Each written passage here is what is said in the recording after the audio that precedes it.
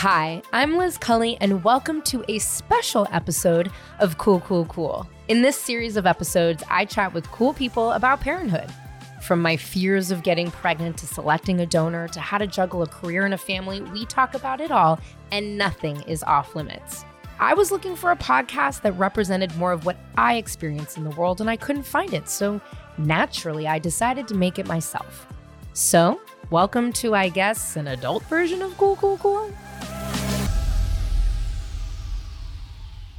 I'll be the first to admit that sometimes I don't see the point in TikTok. I know a lot of people learn things, but for me, it will always kind of be this weird dancing app. But listen, I'm trying on TikTok. Follow me on TikTok. I think after Emma Woolman and I went viral on TikTok, I have new feelings towards TikTok. But what I also am starting to discover about TikTok is that there is a wealth of actual real and good information there. And I was thrilled to learn about Dr. Raegan McDonald-Mosley. She is an incredible doctor in DC, also the CEO of Power to Decide. She has been doing these like Ask Dr. Raegan Anything TikToks that have been going viral, really about, reproductive health, rights, etc. How do you check a condom to make sure that, it didn't break? Or what do you do if you want to get an abortion? Like, what can you expect? Questions I think a lot of people want to ask doctors, a lot of young people want to ask doctors, but perhaps, I don't know, they're too scared, or, maybe the legislature in their state is preventing them from getting the healthcare that they deserve. Thank you very much. I had an incredible conversation with Dr. Raegan. I feel honored and privileged to have her on the show. Follow her. Like, this is, somebody that is really doing an incredible job at moving important messaging forward through a platform, that I think people are really paying a lot of attention to. And I just want to say thank you to Dr. Raegan for her guidance and giving me the time today. I mean, I did get weepy and emotional on this episode. I was ovulating. So warning. But again, her series is hashtag Ask Dr. Raegan on social media. I really can't thank her and her team enough for giving me her time, and I hope you enjoy this episode.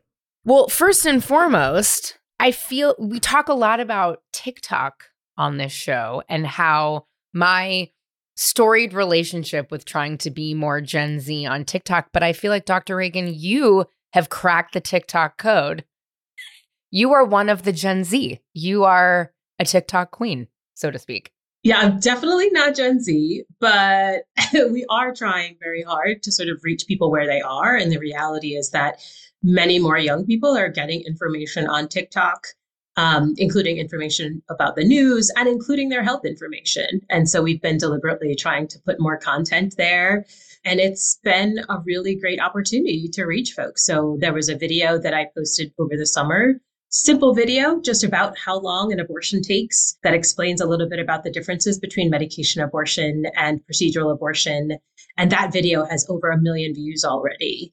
We also have views that have been really popular about can you get pregnant in a pool or a hot tub, which is a really common question that we get, and have some content about on our website as well. And then another video was about throwing up the birth control pill and sort of what to do, which is a really common scenario. Someone might miss a pill or throw up a pill or something like that.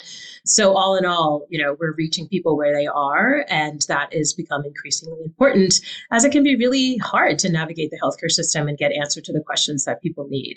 Well, and it's amazing that, first of all, I need to know if you can get pregnant in a hot tub or a pool. And so we'll circle back to that, because I'm like, can you get pregnant in a hot tub or a pool? I know you can definitely get a STI or a UTI and all sorts of things in a hot tub or a pool. But, when I was growing up in the 90s and early 2000s, it's and I grew up in San Francisco. Some people kind of, I think if you're not from San Francisco, look at it as a really liberal place, but it can be actually quite conservative. There's definitely, pockets and whatnot. Luckily, I was in California, which generally speaking is typically a Democratic, more liberal state, or has been, but wasn't always. But, really the only place we had for reproductive information, care, women's care, and otherwise, if you didn't have cool parents that were talking to you about it, which I did not, I had like much older parents, was Planned Parenthood. Yeah. So it's incredible that you're sharing information about, reproductive health options, like what, those, with periods can do in regards to either abortion care or pregnancy health and that. But before we get too deep, can you get pregnant in a hot tub or a pool? Like, talk to me right now. Like, I need to know. So first of all, sidebar, I think, people sort of romanticize, and there's a lot of like TV and film content that romanticize penis and vagina sex in like hot tubs and pools and showers. And because of the way that bodies work and lubrication works, it's actually like not that fantastic. So that aside, typically it's the worst. Like it's the worst. Actually. Yeah. I mean, anytime someone is having penis and vagina sex, there's a possibility of pregnancy. And so that's, really important to note, and as you said, people also worry about getting infections. Usually the heat is high enough and there's enough chlorine in there to kill bacteria, that, assuming that it's well maintained, but it is something to be concerned about. But in terms of getting pregnant, you can't get pregnant just from sitting in a pool or a hot tub. But if you have penis and vagina sex in a pool or a hot tub, it is possible to get pregnant. What a time. What a time. I just think of all of the, and I think even just, I think you hit the nail on the head. Sex and water, actually, regardless if it's penis and vagina sex, because I've had both. I've had vagina, penis and vagina sex in bodies of water. And both of them, while the partner might have been great, it wasn't the best. It's really not the best. So it sounds like you get that question a lot. What are some of the most frequent questions you get about, women's health, reproductive health on TikTok? Yeah, that's a really big one. Another question that's often asked is about if it's okay to use drugs, specifically cannabis, before having an abortion, or drinking before or after an abortion. Again, what to do if you miss a pill. Is it okay to take 2 pills in a day is another really, really common one. And then people often have questions about their own medical concerns and whether or not birth control is safe for them. So for example, like I'm a smoker, what birth control pills can I take? Or I have fibroids or other conditions. And so it's, not uncommon for people to post these questions on TikTok or Twitter or other places. And they're seeking answers. And oftentimes there aren't trained medical providers answering their questions there. So that's a space that we're trying to lean more into.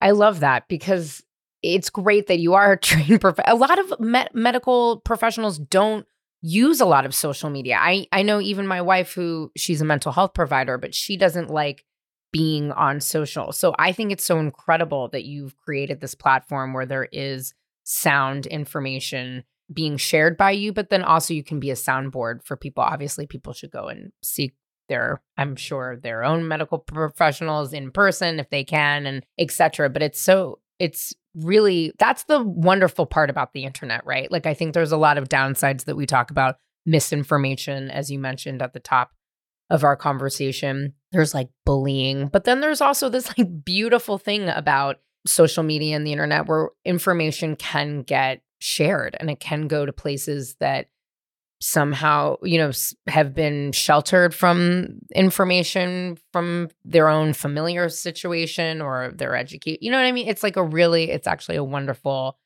wonderful thing.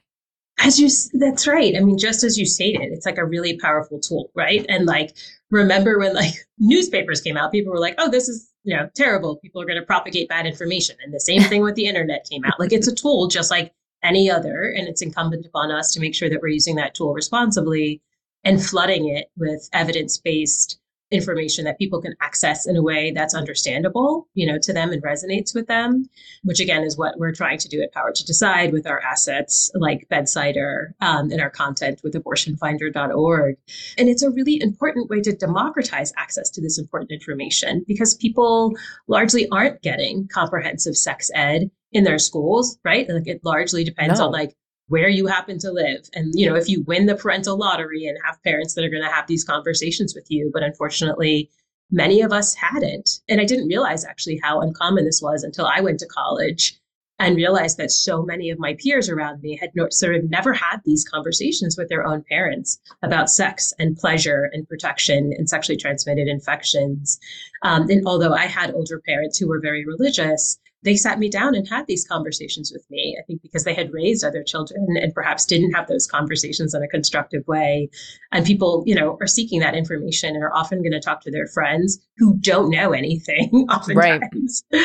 So we have these powerful tools through the internet, through social media, to democratize access to this important information.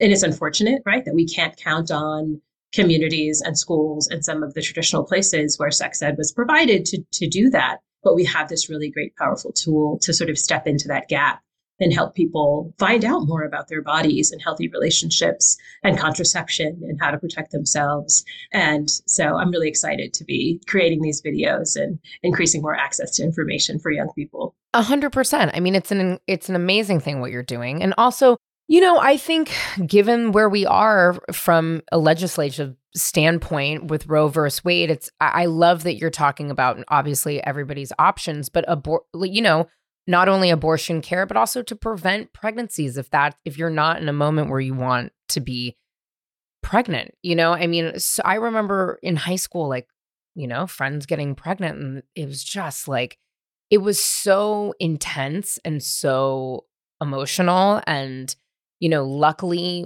I had a good friend group and we all supported each other. But like, I definitely went to Planned Parenthood a few times with friends who got abortions. Yep. It's terrifying and it's scary. And I think it's interesting because it's like, oh, well, it was, you know, 20 years ago. But we had Planned Parenthood, and it was actually, the providers there were incredible. The people that worked at Planned Parenthood were always really, really kind. Even when I went myself, like I got my first pap smear at a Planned Parenthood because I had, you know, older friends that were talking about it, but my mom wasn't talking to me about it. And I knew, you know, that was something maybe I should go do or, you know, get at least an exam. But then 20 years later, I'm like, oh my God, are we even in a worse place than we were 20 years ago? I mean, we are. It's just we absolutely are. You know? Yeah. And it's so sad, right? Like I dream of a reproductive health utopia where abortion's not stigmatized. And if somebody ends up getting pregnant in a time that doesn't make sense for them, it's not a big deal for them to get abortion care in a person-centered manner in their own community, you know, in a way that makes sense for them. Like that is a utopia that we should still try to fight towards. But the reality is that is absolutely not the case for almost half the country right now, where people don't have access to abortion in their own community without potentially legal risks or having to travel, you know, out of state. And it's important for people to know that abortion is common. 1 in 4 people of reproductive age will have an abortion at some point in their lifetime, right? And people who have abortions are more likely to be to live with lower incomes and to be people of color. And so those are the people that are having to navigate this incredibly dangerous and complicated system of traveling out of state. Yeah. People who have abortions are also more likely to already be parents. So they're not only having to like save money to try to figure out how to get abortion care in another state, they're also having to navigate childcare and what to do with their current children. I mean, it's really a sad state where we could be putting more resources into education and prevention and this utopia where abortion is not stigmatized and available when people need it. But instead, we're doing the exact opposite and potentially creating a system where people are having to bankrupt themselves or make really hard decisions about, you know, what bills to pay or not pay or childcare to pay or not pay to access essential reproductive health services. I mean, it's bleak. It's really, because it's true. How if you have a small child and you need to travel out of state, like what are you going to do? It's it's heartbreaking, I think. Yeah. From, you know what I mean? It really, really, it breaks my heart. And, you know, I work with a lot of young people, and, you know, growing up in San Francisco in the 90s, the AIDS crisis was really, really in our faces. My cousin passed away. I saw his partner and his friends pass away. As a 10-year-old, like seeing the AIDS and HIV crisis was wild. I mean, really, truly, yes, pregnancy was always on my mind when having sex with men, where I was like, whoa, nope, no, pregnancy, but it was also sexually transmitted diseases. Of course. Which Yeah. I feel like now, especially with online dating, I don't know. I mean, I hear a lot of young women I know that have heterosexual sex. They're like, I never use protection. And I'm like, girl, what? What are you talking about? I mean, and it's so interesting because 20 years ago, I really feel like safe sex was in the zeitgeist. Like you saw it on MTV, you saw TLC, like, using condoms in their music videos, which I love. And then there was this weird wave, and maybe I'm wrong. And again, I'm in a very different life place than I was. Like, I mean, I'm trying at this point to get pregnant, which we'll get to in a moment. It's kind of opposite, but like, it feels like no one's really talking even just about like safe sex, like how to protect yourself from a variety of things. And I think that is so troubling as well, You're not wrong. And I will say, as someone who had close family members, including one of my brothers who passed away from complications of AIDS, like this is something that is really important. And you're not wrong that people aren't talking about safe sex as much. And the result of that is that sexually transmitted infections are increasing in the United States. In fact, we're seeing rates of syphilis right now in parts of the country that are higher than ever before. And in part, it could be because now, thankfully, right, like we have these amazing tools, medical technologies that can help prevent HIV infections in the form of PrEP medications, right? Mm-hmm. And we have highly active antiretroviral therapy such that like if we really invested in this, we could get rid of HIV in our communities now, right? Those things are real. And sort of now HIV has become something that people can live with and die of other causes, which is great and brilliant, but it can mean that in some contexts that people are less likely to use condoms. The other thing is there's just like less investment in our public healthcare system. And we saw the ramifications of that during the pandemic, right? Where we were struggling to sort of create infrastructure to test people for COVID and treat them, et cetera. That is also the case for sexually transmitted infections. And so it's not surprising that rates of chlamydia and gonorrhea and syphilis specifically are rising. And again, we have all of the technology, we have all of the willpower to actually completely change the tide. Rather, we have the technology and we have the capacity to change the tide. What is missing is the willpower and the investment to do that. Do you get a lot of questions from either bisexual or heterosexual women about PrEP online ever? So definitely from bisexual women, not so much. And from heterosexual women. Yeah, definitely. I mean, I think people sort of think of PrEP more for MSM, for men who have sex with men. Right. But in some communities, especially among Black women that identify as heterosexual, they can have significantly high rates of risk of HIV compared to other women. So it's really important that people are aware of this technology and not just think of it as something that's only for men who have sex with men. Yeah, I interviewed a local government official in Atlanta, and we had a long conversation about women who, specifically Black women who identify as heterosexual in his community. They were seeing really large, numbers of HIV, like folks getting HIV. And I was wondering, new infections. And we were talking about PrEP because listen, most of my gay and queer male friends are on PrEP. It's just something,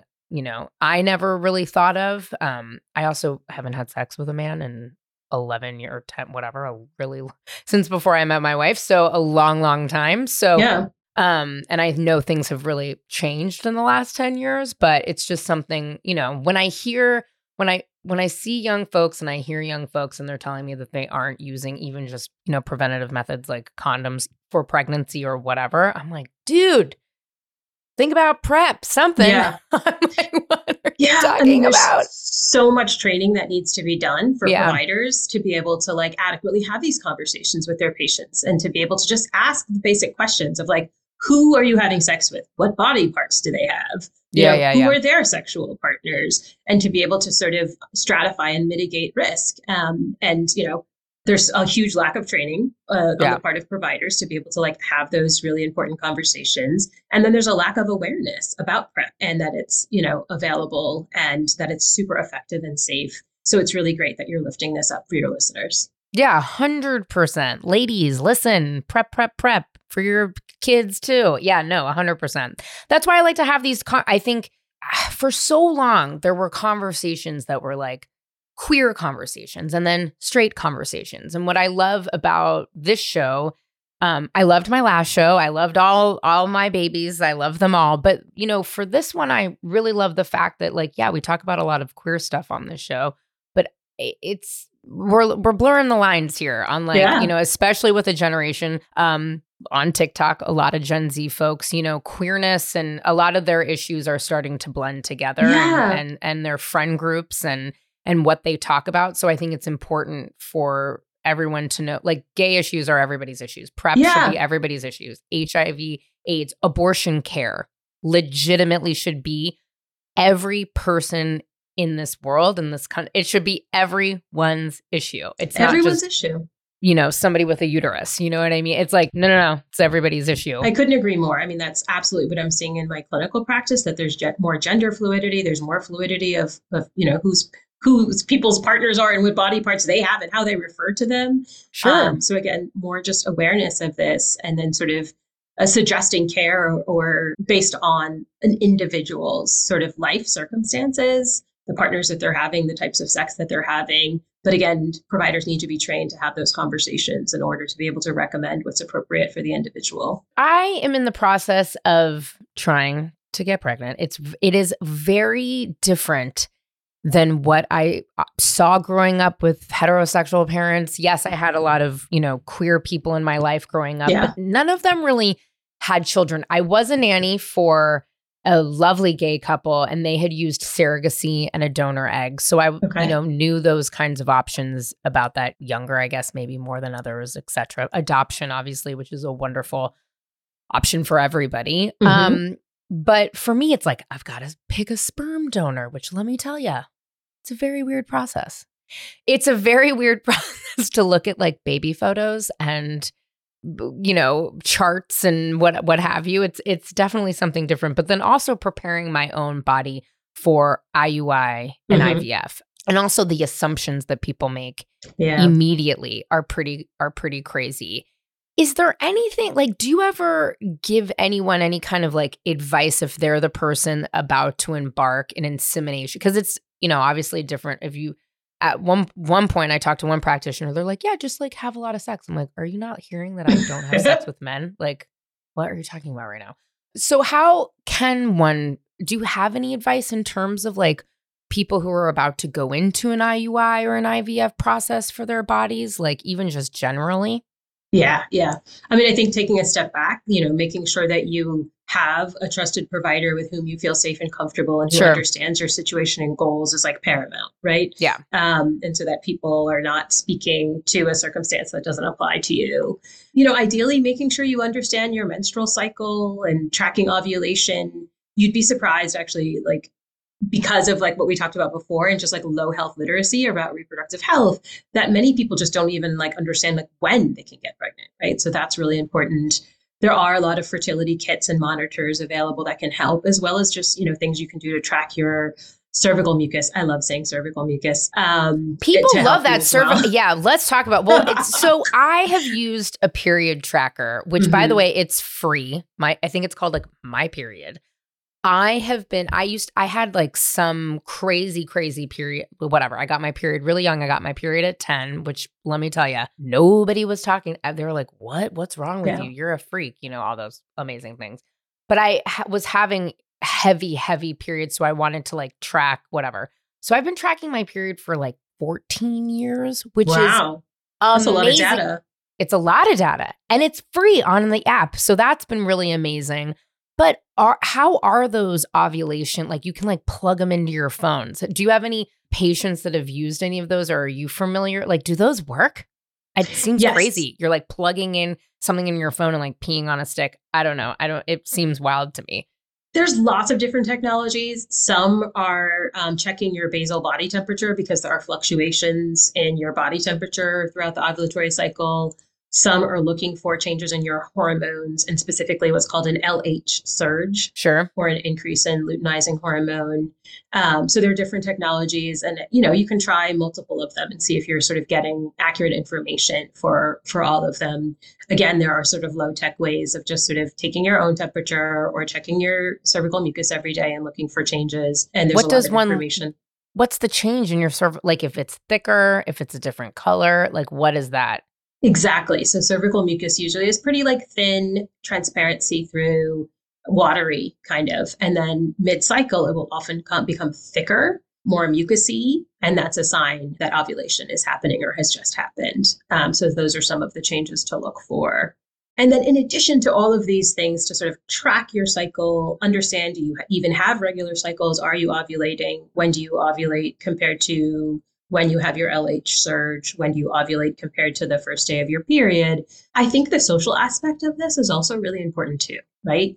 Like create a network of people around you with whom you feel comfortable talking to going through this. In my patients who are queer and trying to get pregnant, sometimes they can, have this tension of opposites where they're like super excited about the idea and like wanting to get pregnant, but also just like pissed at having to like go through all this, right? Like compared to other couples or other individuals who are just like, oops, I got pregnant. They're having to like be super deliberate about this and track their periods and potentially take injections and take medications and undergo somewhat invasive procedures. And that can feel heavy and unfair sometimes. And so I think it's really important to have a social network around you who aren't going to judge you and, can commiserate and empathize with you about those contrasting feelings all at the same time.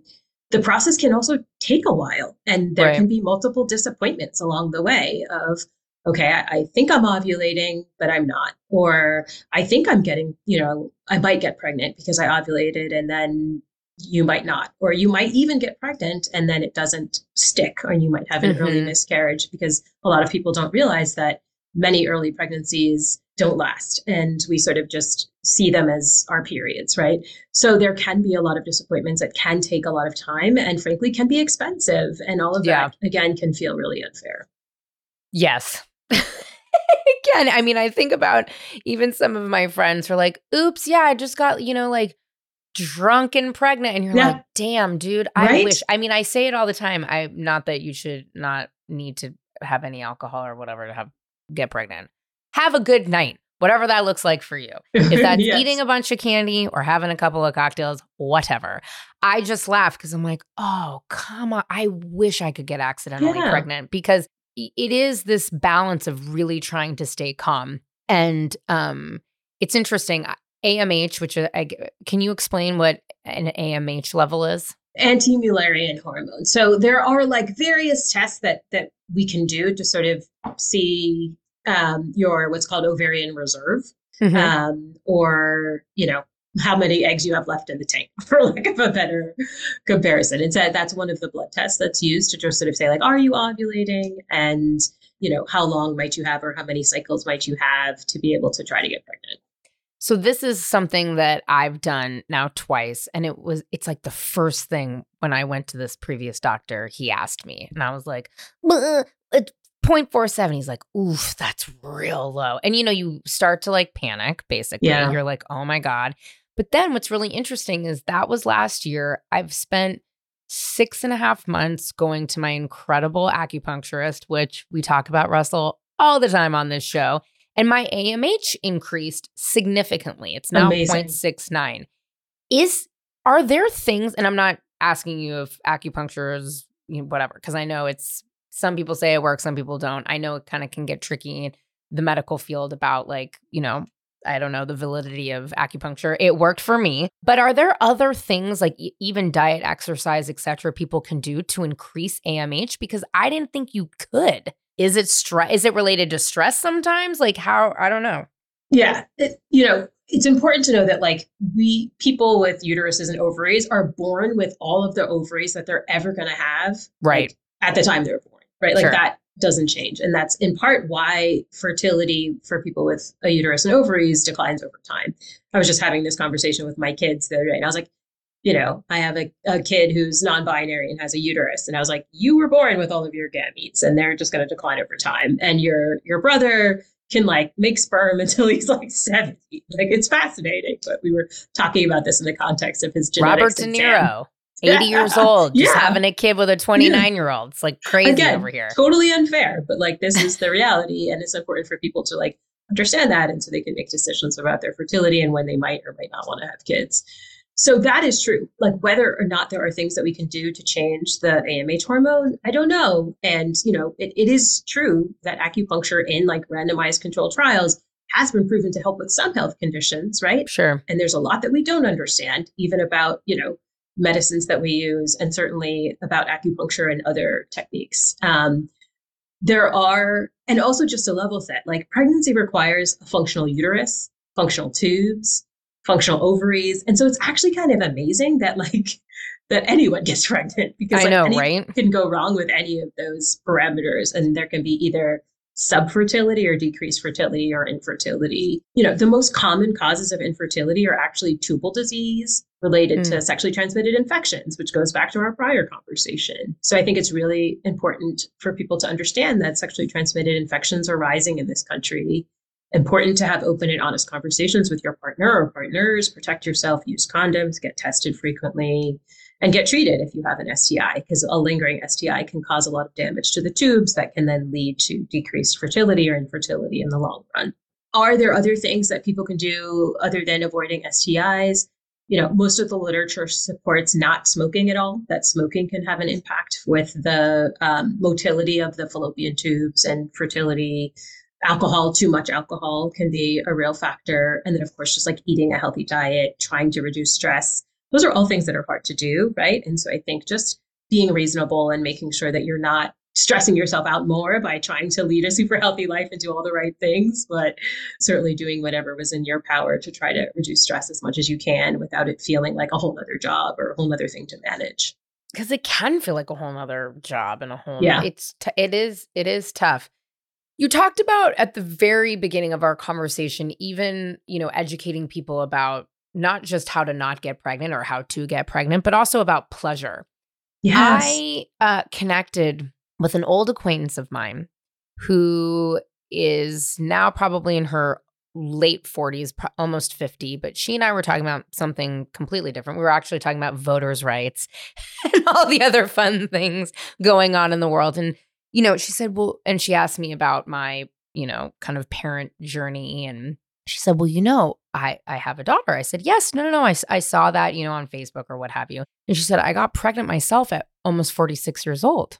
And I said, well, talk to me. She said, can I give you my unsolicited advice? I said, sure, let's hear it. She said, I masturbated 1 to 2 times a day for a year, lived a healthy lifestyle. She did a lot of self-help work on herself, which I love, regardless if you're trying to get pregnant or not. 10 out of 10 recommend loving yourself and working on yourself. And then she did at home, which is ICI, I think. There's so many ways of what they call IUI, IVF, IC. I think it's ICI.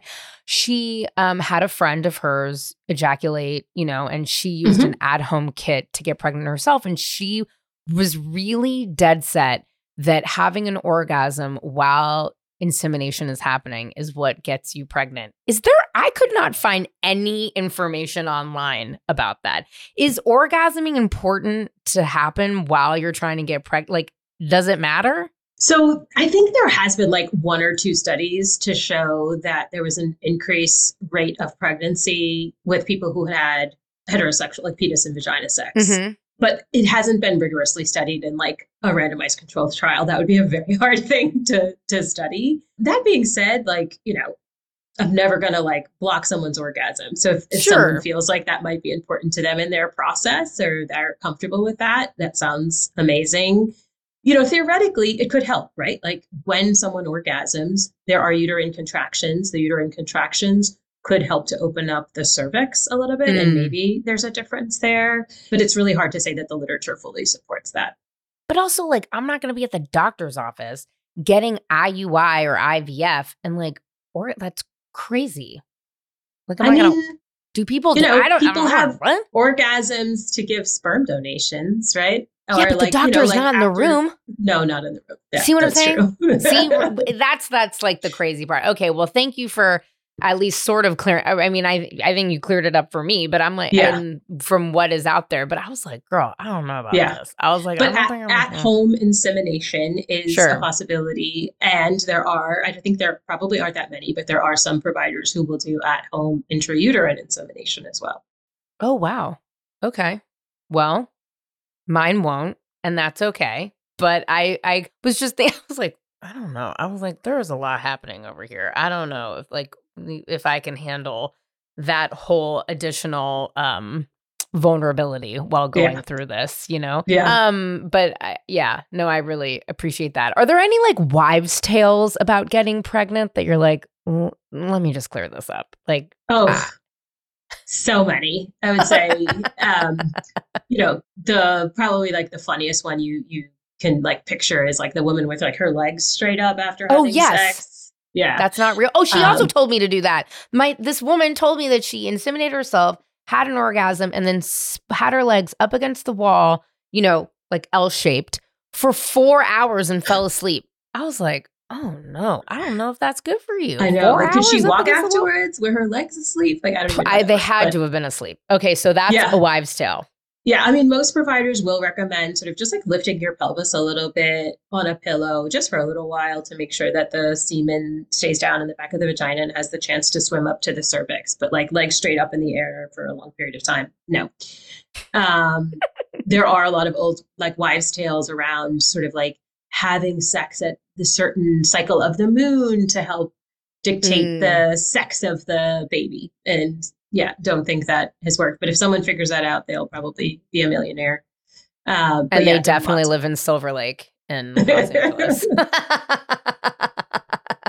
And they have like a tarot card, like totally wall or whatever. Okay, so those are wives' tales that don't work. All right, that makes sense. Yeah, the moon. I mean, maybe.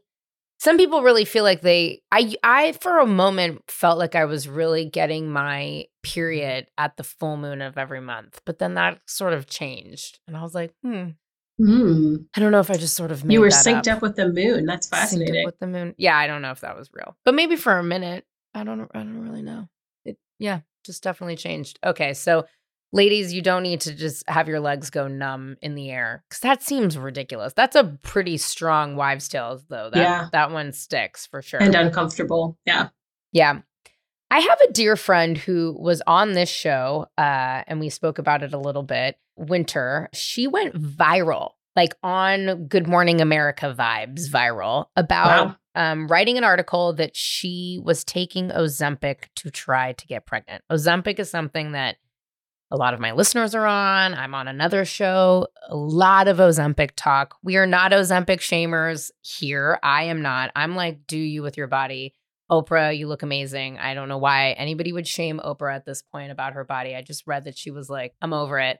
I'm on Ozempic. Leave me alone. Like, leave Oprah alone. But it was interesting because Winter was like, listen, I was overweight. I was technically obese and I was having a really, really hard time with IVF and my doctor had suggested this and it's changed my life and I love it, etc. Me trying to get pregnant, I was advised by a few, like my OB and a few other doctors to not, and I'm not on Ozempic, but to not take Ozempic because there wasn't enough studies about being on it. Have you seen an uptick with patients or even on TikTok asking about trying to get pregnant and being on Ozempic, or if you're on Ozempic and you should go off of it if you get pregnant? I feel like it's so zeitgeisty right now. Yeah, it's a really good question. So, I mean, these drugs are relatively new, right? Yeah.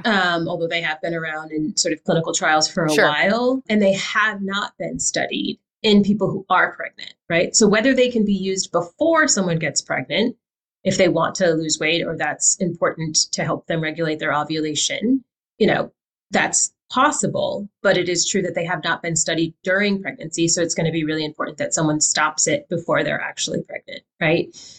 Because we don't know if there could be negative risks to the fetus, and that could cause problems with the baby in the future. Another thing, though, that we have seen is sort of conversely, that providers who are giving these medications sometimes aren't even aware of, is that Mounjaro one of the injectable medications that was approved for type 2 diabetes, and the newer version was most recently approved for weight loss, that on the label itself, it says that it could decrease the efficacy of birth control and that people using it should use a backup method or a different method. So that's something that's important for, your listeners to know. That's super important. Who even cares about the pregnancy part? That's the most important part we should be talking about. So wait, wow. Because again, you were saying at the beginning that a lot of people ask you about different medications or smoking or drinking or what have you, or cannabis in regards to the efficacy of birth control. But a lot of people are on Mounjaro. A lot of people are on these medications and they don't know this. And again, I've been asking like all the providers I know who are prescribing this, if this is something they're counseling their patients about, and they didn't even know. But if you can just like look it up yourself. It's on the label, but like who reads the label like of all these medications? Because there's a lot of stuff on there. But the way that it works in part is by decreasing gastric emptying. So that can cause decreased efficacy of the birth control pills specifically, not other types of birth control like the ring or the patch or intrauterine devices. But for because you're taking it orally. Exactly. Yeah. So they recommend that if you are taking the pills, consider switching to another method, or if you want to stay on the pill because it's working for you, to use a backup method like internal or external condoms for 4 weeks after your initial injection and for 4 weeks after any time the dose has changed. Yikes. Yes. So we have a little explainer. Use condoms. That's crazy. Because I think you're injecting yourself every week, if I'm not mistaken. Yeah. So just 4 weeks after the initial injection. And then, if the dose doesn't change, then you should be good. But if they up your dose, right, then you'd have to use a backup method again for 4 weeks. We have a little explainer video about this on TikTok, as well as a FAQ article on our website, Bedsider. But it's something that people really don't know about. And I've heard a number of doctors being like, or providers saying like, I'm really concerned we're going to have a bunch of like, Wegovy babies in the future. 100%. I would think a lot of Wegovy babies, because a lot of people are on Wegovy. It's very hard to get. And I think at least a lot of the people that I know that are on those drugs are feeling better about themselves and maybe they're having more sex. So maybe we're going to see quite a bit of Wegovy babies. I just did a lot of my own research about antidepressants and pregnancy because I'm on an antidepressant and I don't want to go off of it. So and my practitioner was like, listen, I can't make this decision here are all of the medical research and journals. Yep. You know what is very tedious and long and hard to read are those studies. But yes, I'm grateful that he told me to do that because it is important. I think just as it is important to, speak to a practitioner, like really do that research to try. You have to be your own advocate. Absolutely. Is the end of the day. And so I was glad that I was like, oh my God, are you giving me a homework assignment? Just tell me if I can stay on these things or not. Oh, and he's like, no, you got to make that decision for yourself. I can't make that for you. So maybe we should read the labels. Oh. Yeah. That's what's hard, right? About like being a provider and being a patient or a person is like, these things are often complicated. The research is showing you en masse on a population basis what they found, but that doesn't necessarily mean it's going to be your individual experience, right? And we need to have better ways to communicate risks in a way that people understand. If you start talking about big numbers, like 1 out of a million, like what does that mean to me? I don't even understand, it's hard to conceptualize. So we need to have better tools to sort of help people communicate about risks and increase literacy so that people can make informed decisions and say, you know what, I understand this. I understand what the risk is for me. And now I understand that I am going to continue taking this medication that's important for me, or I understand the risks and I'm going to go off of it. And this is how. Yeah. It's been hard to find, even I live in LA. It's a huge metropolitan city. There's lots of folks, lots of practitioners. It's been hard for me to find practitioners. You go word of mouth, which is typically, I think, what most people do. I remember first moving to LA and I'm like, dude, how, what? How do I find a dentist? I go to a children's dentist because I really like her and somebody referred me, which is sort of insane because I curse all the time and I go in and there's Hello Kitties and Karopis everywhere and I'm like, whatever. But I love Dr. Emily. Shout out Dr. Emily. Don't care if it's for kids. she's my only girl for my teeth.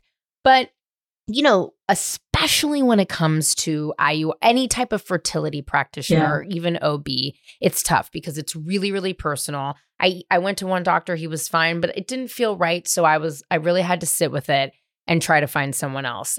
Do you have you're so wonderful. You live so far away from me, so I can't Thank you. Bark up your tree about being my practitioner, but do you have any tips or tricks or recommendations for somebody looking to find any kind of care in wherever they live? Yeah.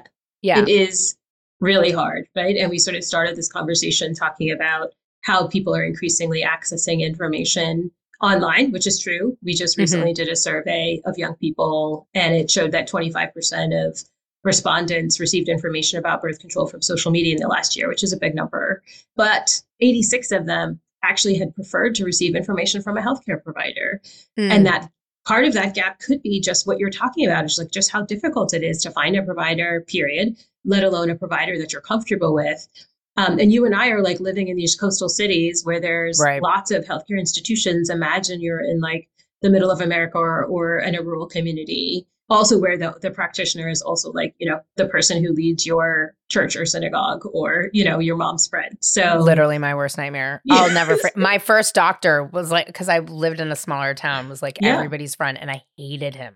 Yeah. He was so like, I remember being a kid and just hating going to the doctor, but he was like the town doctor. Like if that's your only option, right? It was terrible. It was terrible. So again, that's why it's really important, the work that we're doing to increase access to information where people are and democratize access, so that even if you are someone in a rural community who doesn't have someone that you can talk to, you at least have this important information. But sometimes you do need to go in and to see a provider. And so I highly recommend that people, reach out to friends and family members and get personal recommendations if they can. There's a ton of reviews on the internet, which, take with a grain of salt, but certainly do your research. If someone is looking for a provider for reproductive health services, they can visit our clinic finder on bedsider.org, where we have more than 13,000 in-person and telehealth clinics. That's something else really important to note, is that, telehealth is increasing access to conversations with providers for mental health, for reproductive health, and many other things. So that's also a great modality to be able to find a provider that works for you. And if you navigate all of that journey and finally found a provider and it just doesn't feel right to you, don't be afraid to look for another option, or to ask questions, or say like, actually, I don't feel like you're listening to me or understanding me. This is my situation. This is my partner. This is, what I need.